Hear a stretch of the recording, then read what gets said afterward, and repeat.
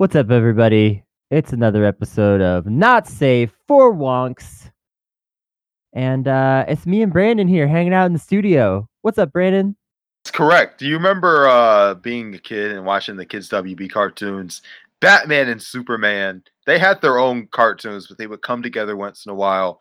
They'd shake hands, they'd have an adventure. And this is what I feel like we're doing today. We're Yeah. we're pre Iowa and we're going on a Batman Superman adventure. We're both great at what we do and we're even better together. So it's great. Aw. Yeah. Gosh, there's been so much in the news that we really wanted to address sooner, even some of it. But I'm slightly gosh, relieved that I'm slightly relieved that Leia isn't here, and Leia will never listen to episodes that she's not on, so we don't have to worry about that.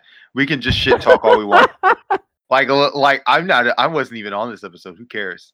But we get 33% more time to talk and give our opinions, and this has been such a fucked up week that I feel like we could use the extra free mic time to vent about how ridiculous this week was. Yeah, I've got some stuff to say. I feel like you definitely have a lot of stuff to say too. God. You've just seemed pent up with takes, just brimming at the surface. Man. Brandon's just walking around like a man about to explode. Okay, first of all, we have not discussed this on the podcast. However, rest in peace, Kobe Bryant. I was at a we don't even need to get into the problematic Kobe Bryant. Look, listen, he was my mom's favorite basketball player. Despite all that other stuff. And she texted me when it happened, and I was at an organizing event. I was doing a phone bank or whatever. And yeah, man, she texted me and it was just Kobe, all exclamation points and some sad faces. So I instantly knew that he had died because just from how sad the text was, how emotional she was. And so I was like, no, there's no way, right? So I'm going through my phone and trying to pull it up, and I saw the news, and I don't want to get into it. Maybe some people are watching politics stuff because they don't want to. Me, I'm an NBA person, so during my downtime, I will just idly pull up NBA news, and it's been rough this week because whenever I do that, by force of habit, it's just oh yeah, all of a sudden Kobe Bryant, and you just feel fucking bad for 5 minutes, and it sucks. But yeah, no, I think for a lot of us who are on the left, and maybe just anybody who follows politics, but I can't speak for conservatives. They're mysterious. Of course. It's you kind of you have to have other hobbies and things to kind of look at it that's a little bit less stressful, where you can kind of go to your happy place. And so for you, that's sports. For me, one big one would probably be food. Drinking wine. Food stuff. You know? And so I know what you mean though, because when Anthony Bourdain died, it was all the food news was just sad, sad, sad. And I was sad, but it was I go to food stuff to be happy. What do I do now? Yeah.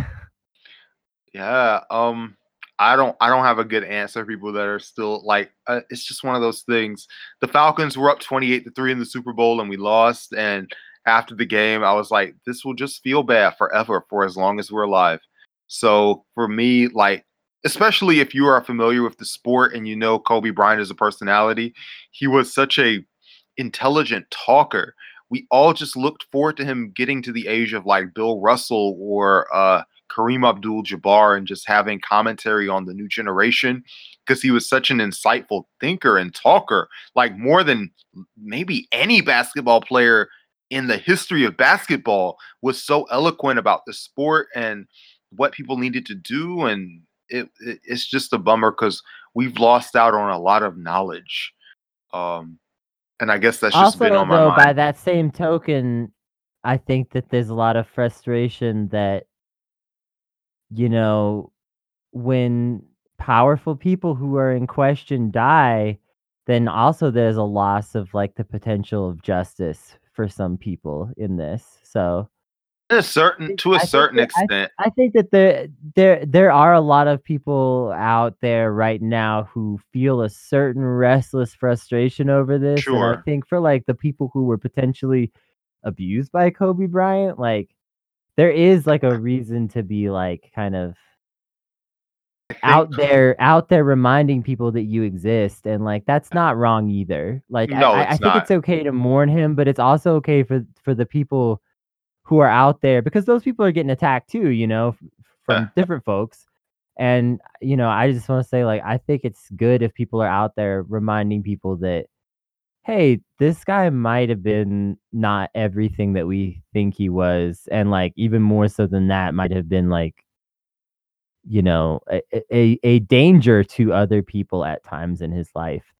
I And think like, I don't know, it's complicated, but like, I think yeah, there should be room for both, maybe in the be discourse, like that, like people should be allowed to be like kind of sad, and that other people should be allowed to be frustrated, and that like those are both acceptable reactions to his death, possibly. But I don't. This is complicated, man. the bad you do in your life doesn't wash out the good, and the good doesn't outwash the bad.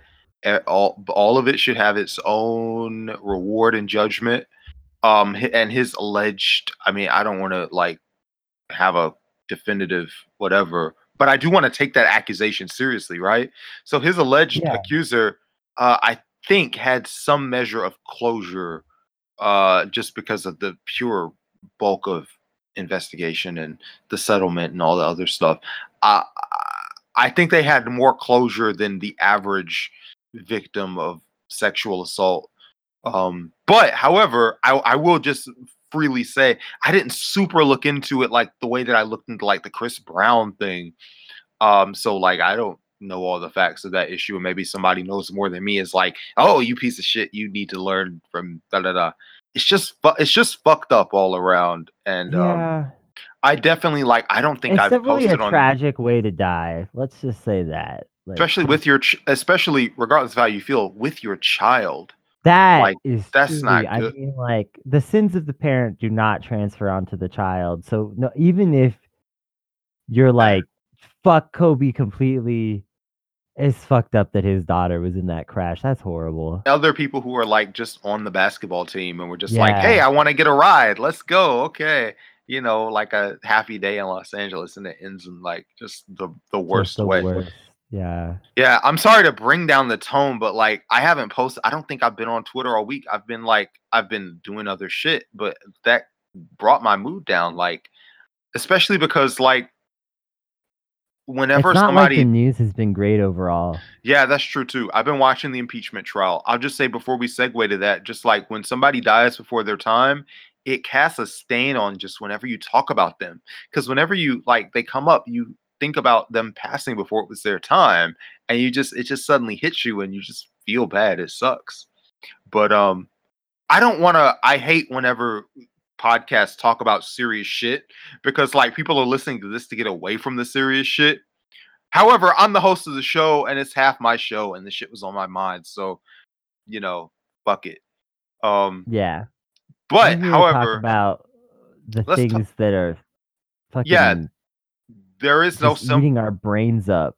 Yeah, like being on this show is partially like for us to talk about shit we care about. So there you go.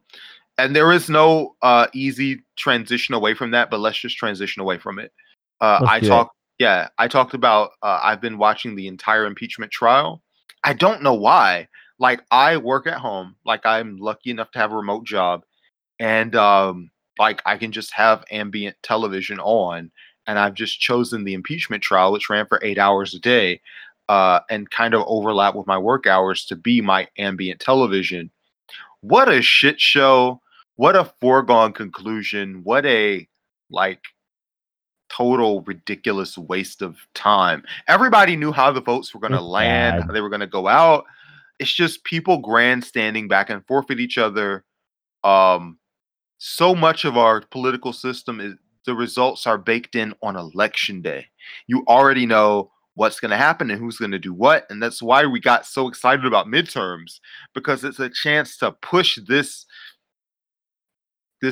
pile of wood in a more positive direction. So we pushed it enough to change the House, but the Senate is what it is, and you saw the results of that right here. Yeah, and I think that there might be a positive to the fact that, like, a lot of people are seeing this and just being really turned off by a lot of what's going on. And even if they're being turned off to both conservative Republicans and like moderate Democrats, that's okay with me. Like, so like I don't care because I want progressives in office. I don't want these tired moderate dinosaurs who won't do anything. I have a Um, I have an interesting question for you to cut in. yeah, Has sure. your opinion of Adam Schiff improved or declined or been the same through the impeachment trial? I would actually say that it's improved slightly. I did not. I kind of we kind of touched on this on an earlier podcast when we were talking about the House, investigative committee, whatever I stuff.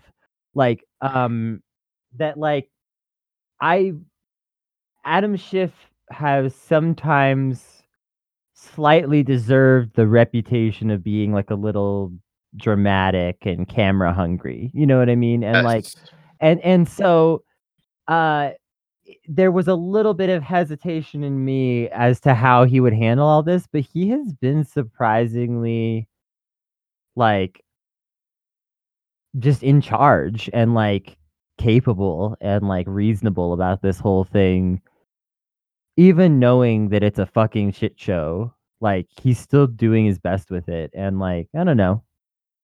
Adam, He's not my hero now, but like no. I would say that like before this, I pretty much didn't have any reason to like him, but I've watched enough of the impeachment stuff that I'm like, there might be some integrity in this guy. I need to know more about him, but maybe he's okay. Adam Schiff is sponsored completely. He's a subsidiary of Raytheon. So don't like get your panties too wet for him. Yeah. But however, let's just like we're talking about people being complicated. Let's put the fact that he's a subsidiary of Raytheon aside. He's been a extremely eloquent spokesman during the impeachment hearings. He's been that throughout the Mueller report. He's been that all the time. He's able to take obfuscation and pick out the part of it that's bullshit and kind of stretch it out and go, look at this. Isn't this bullshit? And that's not nothing. That is a talent. And it's good that he's able to do that. Let me put it this way. There's about 4 people or so in Congress that I don't want to be replaced, and I think you know who they are, listeners, and Brandon. I'm obviously talking about, AOC, Ilhan Omar, the squad. Like and you might remove Ayanna and put Bernie there because he's in Congress. You might put Pramila in there. It's not a huge list. Ayanna definitely is like let me just put it this way. There's like a standard that I have right now because the situation is so, in my opinion, dire. And I think we're gonna get more into this later in the episode. Yeah, we will. But like if we had like a super progressive Congress, I would definitely be like, Ayanna needs to step up or get out, Right. like, right. And okay, so getting back to Adam Schiff. But yeah, she is a little, I'll segue. She's a little like Schiff in that she's eloquent at figuring out the part of an argument that's bullshit and going, look at this. Are you guys kidding me? Yes. That is one of her talents, and Schiff has that talent as well. I definitely want her in Congress now, but if in my ideal government, I don't know. We'd have to talk about it. Yeah. In your ideal government, you would be removed from office as a conservative. They would just kick you out. Yeah. I would not be allowed. Yeah. You'd be ejected as a lib. They But so Schiff, okay, so here's what I'll say is like right now, yeah, he still needs to be removed from office because he's just like too many of them. He's a corporate puppet. He's moderate on issues that matter. There's just too many things wrong with him. But Schiff has showed enough integrity I'm not like some complete absolutist, like there is no forgiveness type of leftist. If he rejected all his corporate money and said, I want to make a change, I want to be a part of the new progressive movement, like let's say after Bernie's elected, like some people might do this in the same way that some people said, I'm going to be a Trump fascist. You're fine with him being like our Paul Ryan, and we just beat him into submission, and he does what he's told, and it's like, all right, Paul, you can stay. I'm not even saying I'd be fine with it, but I'd give him a chance. You know, I wouldn't just be like, Adam Schiff doesn't get a chance because of his past. I'd be like, no, okay, if you will reject all your corporate money, like get it out, do grassroots fundraising, be a man of the people. I believe that he has that potential, maybe. That's very generous of you. We've seen one of the frustrations of this impeachment trial is we're nitpicking over like Adam Schiff's defense industry donations, and like the Republican Party is just, they're on some Genghis Khan shit. Like they are just pillaging, they're robbing, they're just doing whatever. Like, I don't even know if I call it that. That makes it sound a lot more organized. Like Genghis Khan had a lot of like.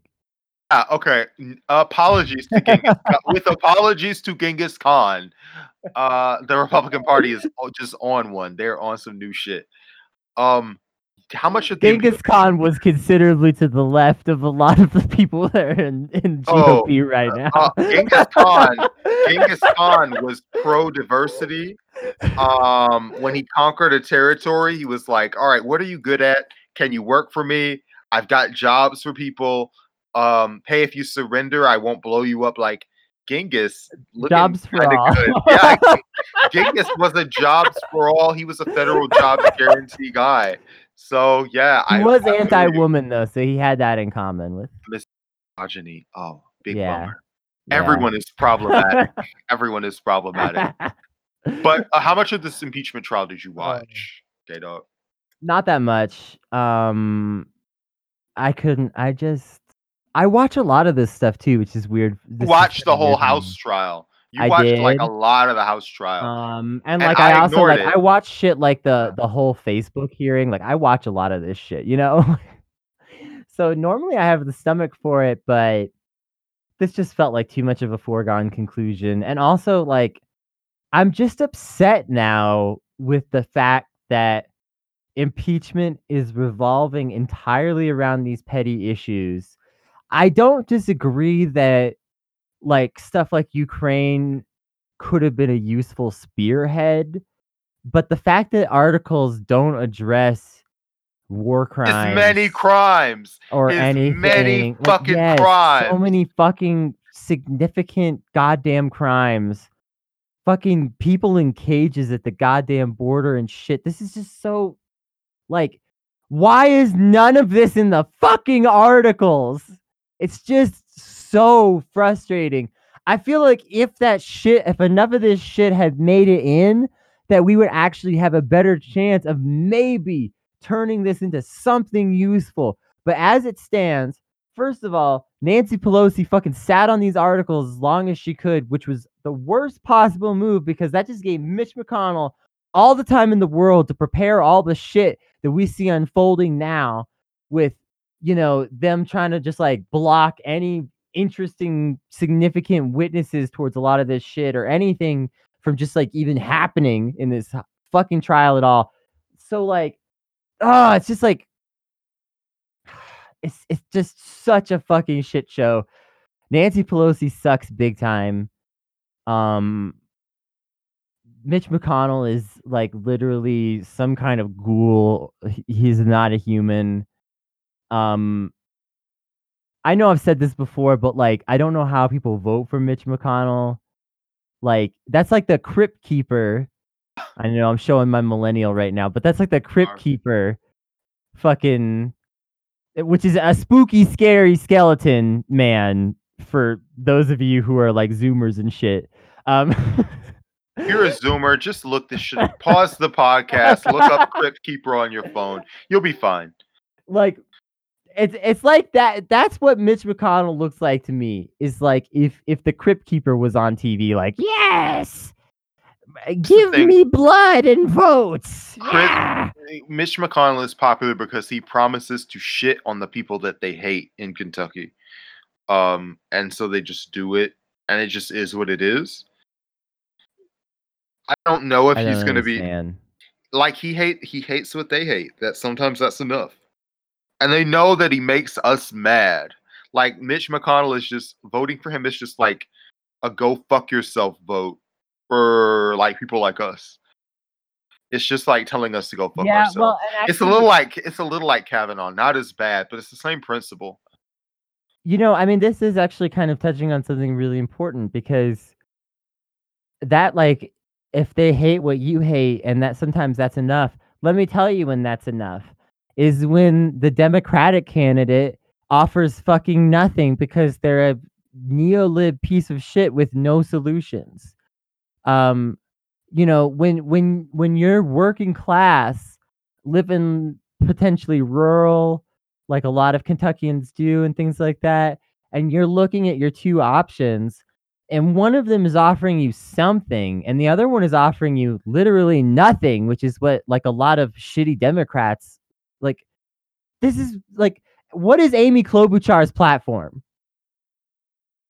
She's going to get things done. But those things are also doesn't matter. They're things, and they're getting done. If you ask her about any, like at every debate, it's like, Amy Klobuchar, can anything be done about the military-industrial complex? No. Can anything be done about the climate? Not really. Can anything be done about healthcare? No. Like, and that's just the way a lot of moderate Democrats are. It's the way they think. And they're really obsessed with concepts like political capital. And like, you can't spend all your political capital at once. Barack Obama did that on the ACA. Like, I've told people, like, if Obama represents the most we can do, we have to just change politics altogether. Like anything that involves like, well, Obama couldn't do this, that's a fucking problem. Like, all right, then if Obama couldn't do it, then that means your entire worldview needs to be dissolved. And I think the deal with like the Democrats and with Pelosi especially, like, why didn't she do more? Well, it's a catch-22 because if you like throw the book, it makes it simpler to say, oh, this isn't true. It gives more room for doubt. So they made like they made a simple case, but now that it gives them room to say, oh, that's not serious enough. So there was no real way to win. And so many of our problems in Congress are baked in as soon as the votes are in. Like nobody thinks that the Republicans are really like evaluating the evidence, and like Lisa Murkowski does that fucking stupid tweet. I'm gonna go home with my glasses. I'm gonna read. I'm gonna come to an informed decision. Nobody believes that shit. Like, no matter who you are, everybody, like, if you're intelligent, And I'll just backtrack a little bit. Mitt Romney made his vote, and he's off in independent world. He doesn't give a shit, right? And then so they took account of everybody else, and they said, okay, we can afford to lose one more. Who needs it the most? And Susan Collins was like, oh, I'm in Maine. It's an election year. I voted to put like a literal rapist on the Supreme Court. What can I do to be moderate? And so McConnell was like, all right, you come over here. We'll count you as a no vote so you can get some good boy points with the state of Maine. And then he was like, all right, everybody else has got to get in line. Lamar Alexander, all right, well, I want permission to make some noises about how I might not vote. And Mitch was like, well, you've got to vote, so make your noises and then vote. Okay, I'll be a good boy. I'll do it. And then he did it. He was like, oh, well, he's obviously guilty, but we also can't have evidence. What the fuck sense does that make? His statement is, their case has been proven, but there can't be any evidence. The voters have to vote him out. Vote him out based on what if they can't see the fucking evidence, right? I know. Like, it makes no fucking, like, it obviously makes no sense. It's the kind of thing you only can say if you're fucking used to having undisputed power and everybody just kissing your ring at all times.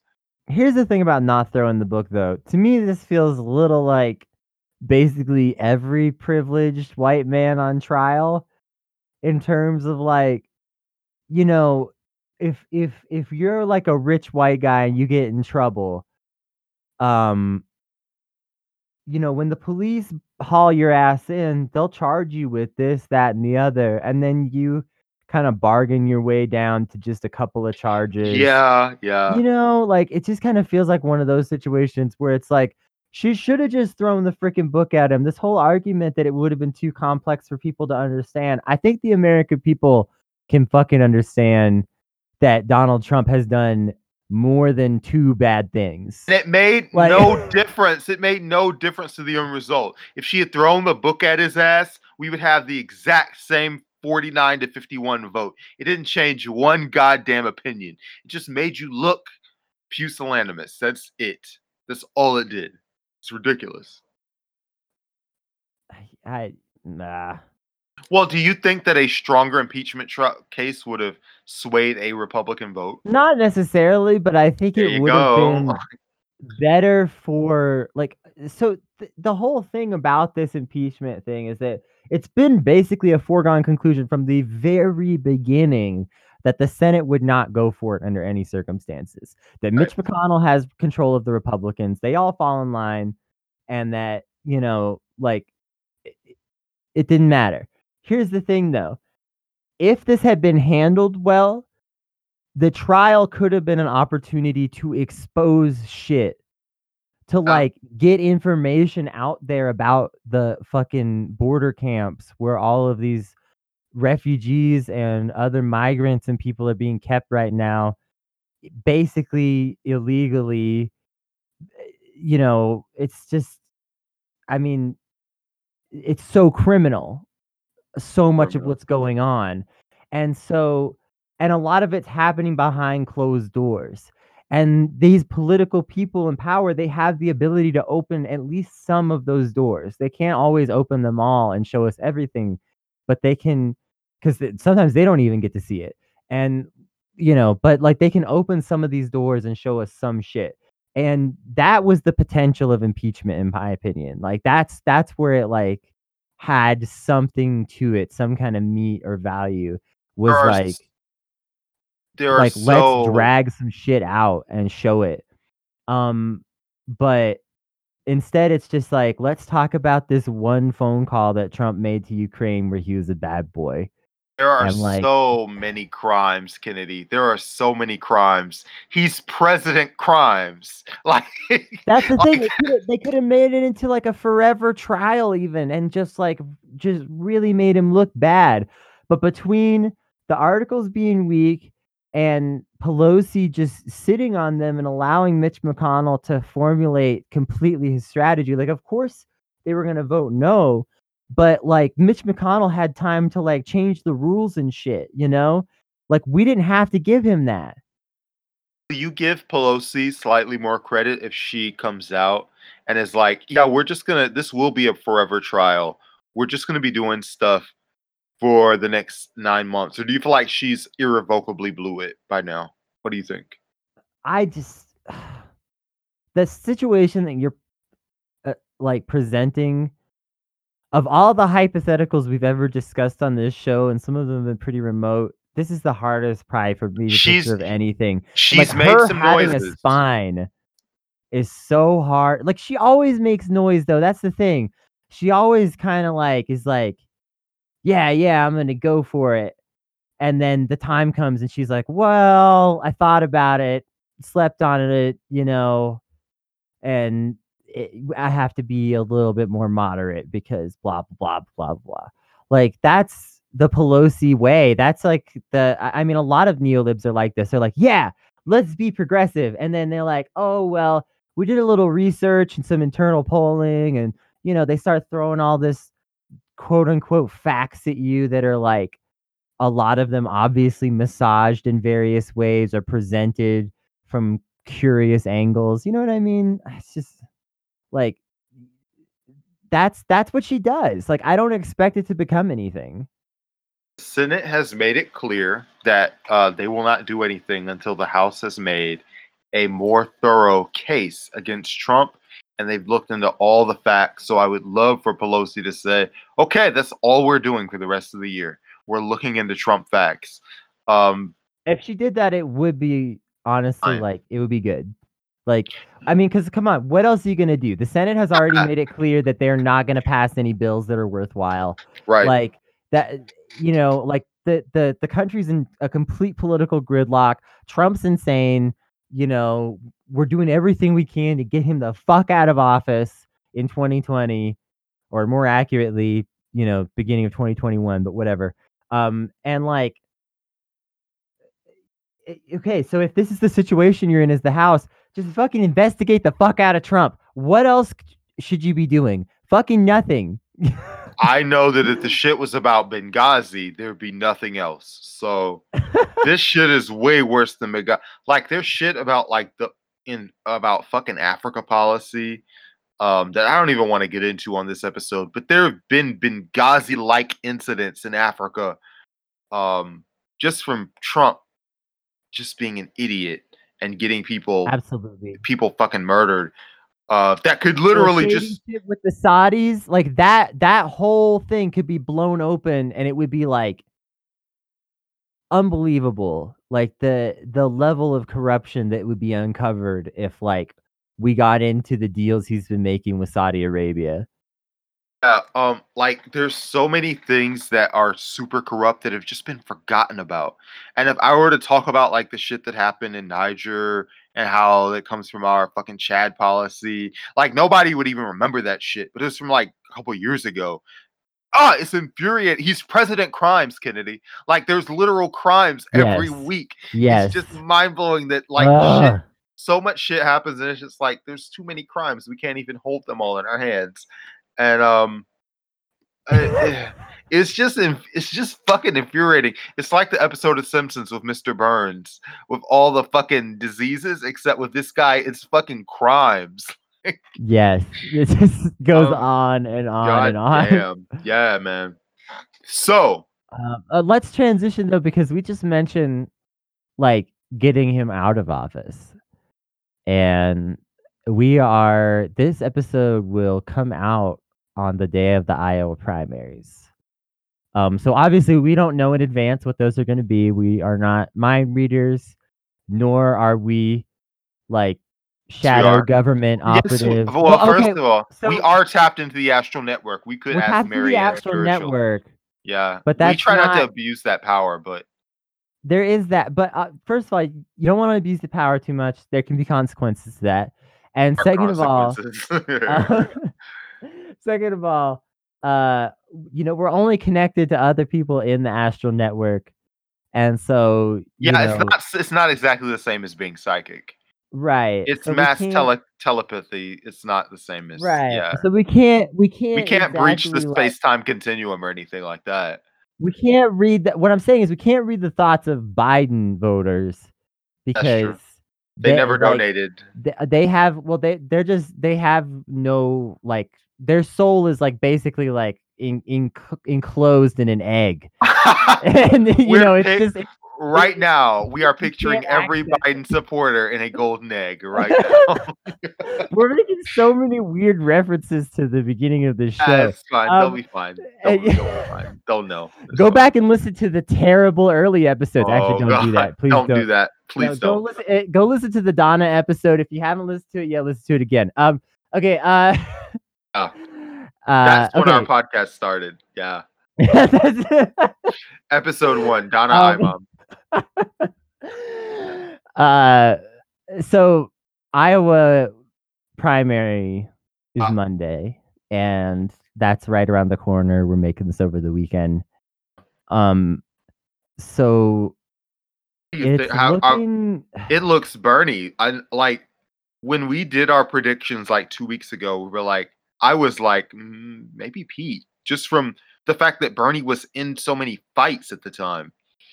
But now it feels like Bernie is out of the fights. We're going into the last weekend. Everyone has been humbled, whatever. Unless something crazy drops, like as we're recording this, it looks like they're going to go in and do these votes Monday night. And Bernie's going to fucking have a nice, clean runway. He's got all the momentum right now. Would you say that? I would say overall, yes. I'm slightly concerned still because there have been some rumblings, and I know a lot of like the candidates are just doing anything they can to like compete in Iowa. So it makes it a little hard to predict, but Bernie seems to be the only one with just like a super clear lane to the finish line right now. Even with like, I mean, so I think like Andrew Yang is going to be like a bit of an unexpected, like overrepresented at this caucus kind of Is he situation. going to get over 15%? Will he be declared non-viable? What's going to happen? I don't know what's going to happen honestly with him because the Democratic establishment is very unpredictable right now. They've treated him very strangely for sure. And like so like they might like try to declare him non-viable or something. But on the other hand, like I think that if Andrew Yang even gets a large percentage, which he could, I think that if it like as this winnows down, I think like some of those people would just be like, okay, fuck it, we're doing Bernie. You know what I mean? Yeah, that's very true. I Like, mean, because I think a lot of I've talked with a lot of Yang Gang people. We've had some Yang Gang people on the show. I think that overall, even if we don't see eye to eye on a lot of specific shit, Yang Gang people are also like looking for change, Um, and like not just like a superficial change, but like systematic change. And a lot of them recognize that there are two candidates offering this, and for whatever reasons, they're more inclined to choose Yang as their favorite. But most of them still, if you press them, would say, or at least a lot of the ones that I've talked to, I don't want to overrepresent, but like the people I've spoken to, if you press them, would say, yeah, well, there's Bernie's the other one, Bernie's the other acceptable guy here. um, Pete was my pick to win Iowa just because he's been the only one that stayed out of the fights. But it looks like that the fights have kind of concluded between Warren and Biden and all the other stuff. And he got a poll canceled. He called the manager of polls because his name was left off of one question.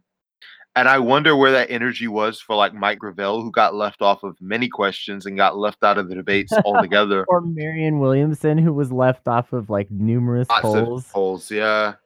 And Yang got left out of polls early on.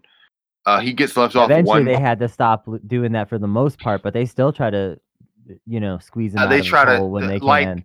regardless of how you feel about Yang, in very few people have been fucked as much by the media as Yang has.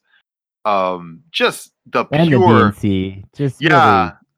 Like, how can anyone be unbiased and look at the way Yang's been treated? I don't give a fuck about Yang. Like, real shit. If you're Yang Gang, you listen. I If really don't you've give a fuck listened about to you. this However, podcast, you yeah, know that we've been critical of Yang as right. hell. However, I give a fuck about democracy. Like, the shit that's been going on with Yang in terms of his speaking time at debates, his coverage in the press, the way that he's been kind of reduced to a gimmick guy. Like, it's obviously not non-demographic. Just on principle, it's been some fuck shit. Like, it's not been right. Um, like, if you are a person that just cares about fairness, then you cannot look at the way Yang's been treated and be like, yeah, that's fair. Um, he's just overcome that, and it must be infuriating if you're a Yang supporter. Like, LOL, you've been fucking grinding since September trying to get this guy some heat, right? And he got up to like 8% for like a couple weeks, and then he's down to like maybe 4% now. Bloomberg is at 10%. He just spent money. That must be like, just like, oh God, what's the point of any of this shit? I spent all this time organizing, and like Stayer's at 10 in South Carolina, Bloomberg's at 10 nationally. He just bought all the ads and he's on TV. That's it. That's all he did. Yeah, it's ridiculous. I mean, we've joked a little about like Yang's financial status and discussed it like a little bit more seriously as well. in terms of like him not being that rich, but still being in a place of relative privilege. But Right. um, um, like say what you will about his status of privilege, Yang did not buy his way into the election. He built a He grassroots did not. campaign. Yes, he Like did. you have to acknowledge that no matter how you feel about him. And so yeah, that has to be frustrating as hell because like The Yang system is gangers all fucked up. are doing it legitimately. Like you say, they've just been grinding.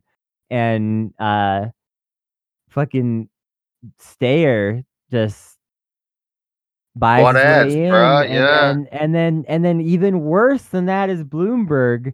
At least Bloomberg's you way can say worse. that Stayer's running a real presidential campaign. Like he He's might have running a been real kind of a campaign. shit about it, but Yes. like he might not be a good person. He might not be worth voting for. I'm not Right. endorsing him, but like, but he's running a real campaign. And Um, also, Stayer has like a history of supporting grassroots activism, even though this is not a grassroots presidential campaign, but he does dump money on like regular neighborhood organizations and shit like that. Um, so Bloomberg has he's at least Bloomberg, like has yeah, redeeming qualities, even if he sucks at overall. correct. Even if we're like opposing him on principle, it's it's so infuriating. This Bloomberg shit is so bad. It has me like defending Stayer.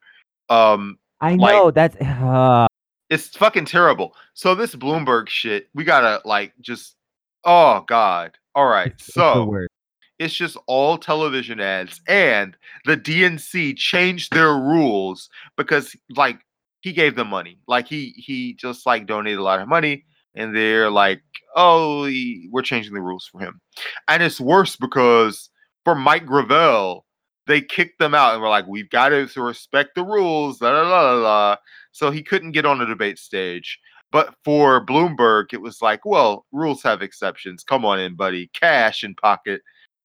Like it just is infuriating. It's so Tom good. Perez had the nerve to get on Twitter and say that this had to do with democracy or some shit. Like, if you actually gave a shit, you would have relaxed the requirements a long time ago and gotten Tulsi onto more stages Right. and Yang onto more These stages, guys, Cory these fucking Booker onto Democrats more stages. spent the last 6 months talking about, I don't want choices. Get everybody off the stage. I just want two people to talk to and listen to. I don't give a shit. Oh, I don't care. We were the ones this entire time since fucking July talking about it's good to have more choices. Maybe you should fucking grow your attention span, listen to these people, take notes if your brain really cannot comprehend like 10 people being on stage, and make an educated choice because they're not all the same, right? For Yeah. that to be the overriding principle, not just at the DNC, but with all of these shit libs on Reddit, on Discord, on certain fucking dorky ass discords that we both have a tangential relation to, on Uh, Twitter, yeah, certain dorky ass discords. I Oh, we're know like which one. too many choices. Oh God, when are we just gonna get to the real serious people? And when we get on here on shows like this and say this is all bullshit, it's a power serving tautology, and people boo us like these fucking lefties are just not serious about this. They don't take anything at good faith. This is fucking why. Because as soon as somebody with cash came into the door, suddenly all that shit, like we are all expected to have no memory, right? So we're supposed to like forget all the fall, all the winter. Boy, democracy, we need a Forget larger Julian feel. Castro being shy one fucking poll. Right. Yeah, exactly. One poll, you're out of here, buddy. Sorry, you No, can't get in. no, sorry, buddy. We can't relax the rules even slightly. But boy, if you've got some cash, suddenly, yeah, no grassroots support. No, all these people who are going, all black people are the center and the heart of the Democratic Party. Do you know any black people that fuck with Bloomberg unless they're on his staff and being paid by him? I don't know any. Okay, so I don't think that person exists. not one. I know a fucking black Buttigieg supporter, okay? So don't trust me. I have black friends from across the fucking ideological spectrum. I've got Pete just sounds good. I have one of those, right? None for Bloomberg. But he came in. I've heard of one Bloomberg supporter in real life. It's crazy. He's a white like Reiki teacher. So fucking. I guess there you go, people. Marianne dropped out, and Bloomberg was his number 2. I feel like every Reiki teacher I know supports Marianne. Yeah, okay. So he comes in, he drops down a bag of cash, and they're like, "Rules are made to be broken. Come on in." Like, how is the Democratic Party seen as legitimate when they do things like this? I don't think they even know. No, they don't believe not. it. They're not. Here's the thing: is what's seen as legitimate is the counter movement, and a lot of people are still struggling to accept that. But like, Bernie is more legitimate. If we did a poll right now, who do you trust, Bernie Sanders or Tom Perez? Oh, that's not even close. Bernie Sanders is considered the most trustworthy politician in America. Let's break it down to a lower level. Who do you trust, Joe Rogan or Tom Perez? Here's a guy that smokes weed all day and stares at his fucking feet, right? And says the stupidest shit imaginable on the regular. Whoa. I know that he's not like committing genocide for profit though, right? Regardless of what you have to say about Joe Rogan, he's not like just like rolling over for the Republicans, showing his belly, getting little belly rubs. Tom Perez just loves to get Republican belly rubs. Like it just makes him fucking happy. Yeah, Tom. Yeah, even I don't care how low your opinion of Rogan is. I bet your opinion of Tom Perez is lower. Yeah, and if you don't have an opinion of Tom Perez and you go learn about him, your opinion will be very low very quickly. He's like a Rahm Emanuel, you know, like he's like just one of these complete fucking snake in the grass. Oh yeah, I care about the people. Ha ha ha ha ha ha ha. Oh, an Obama guy, right? Obama's choice for DNC chair. Yep. Which, by the way, this also adds to my theory. Like Obama can endorse when he wants to, right? Like he did endorse Tom Perez, but for some reason, he could do it. He could. Yeah, but I just think he doesn't have the guts. I could be wrong. Like next week, we could be doing a new podcast. Turns out I was wrong. But yeah, I don't want to call it. Yeah, but I just don't I don't smell the guts. He could. He could, but I don't smell it. Yeah, especially for who? Because does he? If he's going to endorse Biden, why didn't he do it 3 months ago?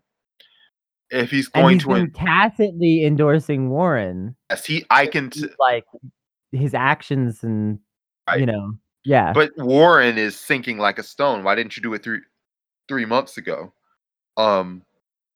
If Obama had come out and endorsed Warren, I mean, can you imagine? Be a different race. Totally different race. If he had come out and endorsed like all these people, people of color, he could have endorsed Castro. He could have endorsed Harris. He's a free fucking moral agent. He can endorse whoever the fuck he wants. But he's just chosen not to put his weight behind anybody. So he doesn't want to like fuck with his credibility or be in the fray or whatever it is. We're all in the fray. We don't have a fucking choice. We don't have like a mansion to go to. So yeah, I don't know. So let's talk about, because you kind of just mentioned it in a way, like let's talk about how we feel about our own ability to potentially endorse someone, or like what that even means. Okay.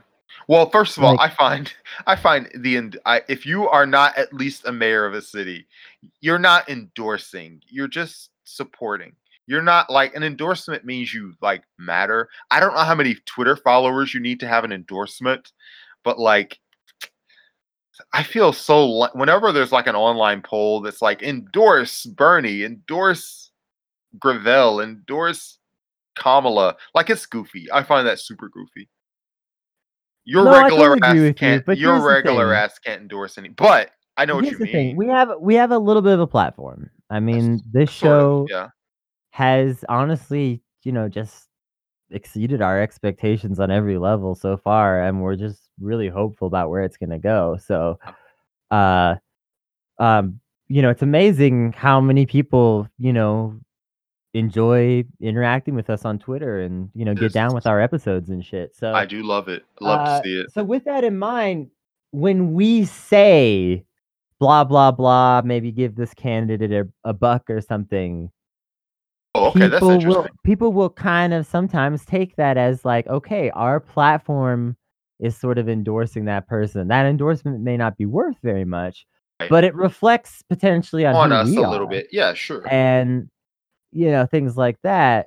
And so like Let me tell you what I think all of our people have in common, because I feel like anyone who's like not on the left would laugh when we say this. Like if I were to find a libertarian and show this, we have candidates from across the ideological spectrum.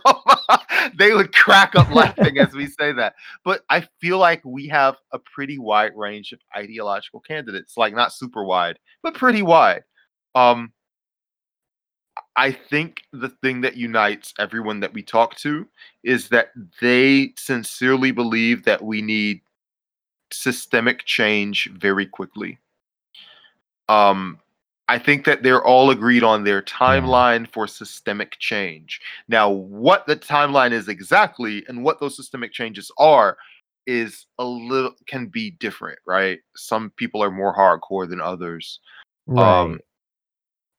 but I think Like we've talked to candidates that are, kind of just like Medicare for all, Green New Deal, by the and way, and yo, let me just say, that's yeah, go ahead. great. Yes. Fucking please, we need that shit so bad, and a lot of the politicians in office will not do it. Like, if we have to vote your ass out of office eventually, because eventually you're too lib, so be it. But like, let's get you in office right now and get those votes because we need to do this Yeah. shit yesterday. Yeah. So, um, um, we talked from everybody to that to like, people who are like, let's give,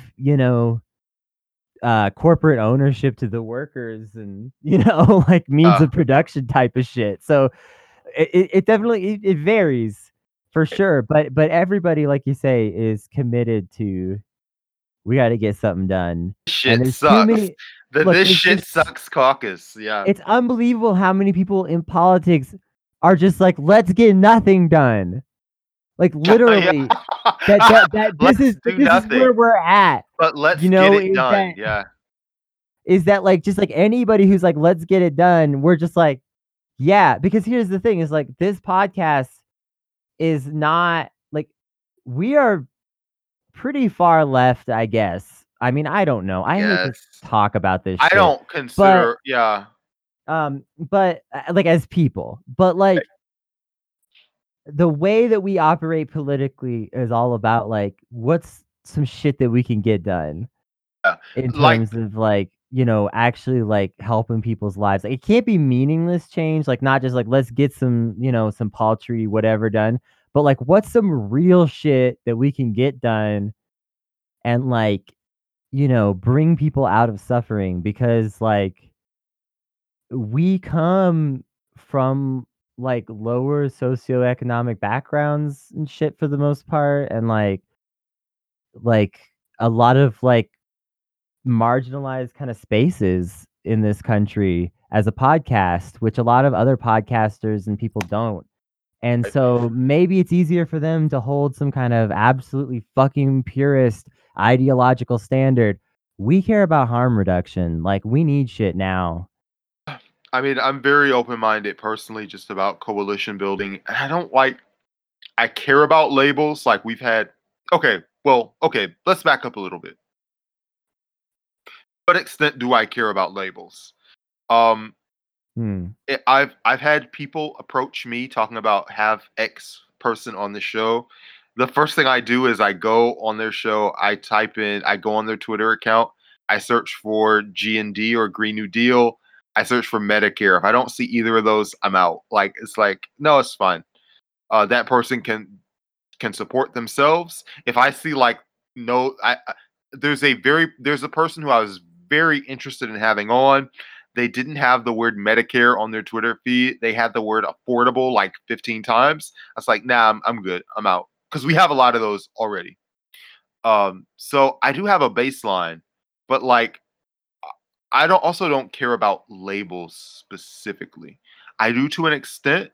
Like, if you are talking about capitalism as the thing that underpins our economic system and is the root systemic cause for so many of our problems in society, then that perks my ears up more. Like, that makes me more passionate about what you're doing and I trust you more. However, if you are one of these people that like doesn't use the S word for whatever reason, like you're in the suburbs or you're in a community with a lot of immigrants and you don't feel like challenging that, like I minus you points a little bit, but you're still in the room. And I mean, I was very positive on Marianne for other reasons aside from her description of capitalism, which made me turn my stomach and fall down every time she said it. But however, if someone says on the record, I am calling for a complete inversion of the political power structure of the United States, that's enough for me. Like, I don't need someone to like fucking say the fucking word or whatever. I'm good. That's enough. Yeah. I also don't get like super worked up over labels, and I'm also like, I mean, part of why we make this podcast together is because we agree about this stuff. But I couldn't agree more that like coalition building is really important. Like we have to build a large grassroots movement.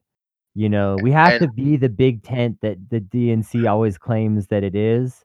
Like we have to actually embody that with the movement that we're making now to overthrow what they're doing, or else like it's just not really gonna work out. sometimes like there will be shitheads that are incidentally in your group and like it's your job to, and like the right wing is so good at this. If there's a part of your ideology that they don't like argue over whether you can be in the room. They want you in the room because they are confident in their ability to radicalize you. And they're confident in the ability to like build a coalition of the people in the room, even if they don't agree on every issue. And like the left needs that kind of confidence because the right's doing it every day. You know, Could you it, imagine if a right wing person was like, I support Trump, like a left wing person, like a nominally left wing or a centerist person was like, I love Donald Trump, he's my guy. I'm kind of skeptical of his feelings on trans people, though. I really am big into transgender issues and transgender rights. And, that part of Trump, I'm not super into. Like, and this is, by the way, a more radical version of the Joe Rogan thing, because Rogan was not like Bernie does not supports MMA fighters that are trans. And so I can't support him. Right. So this is more friction than that. But that right wing group is going to be like, yeah, come on in, man.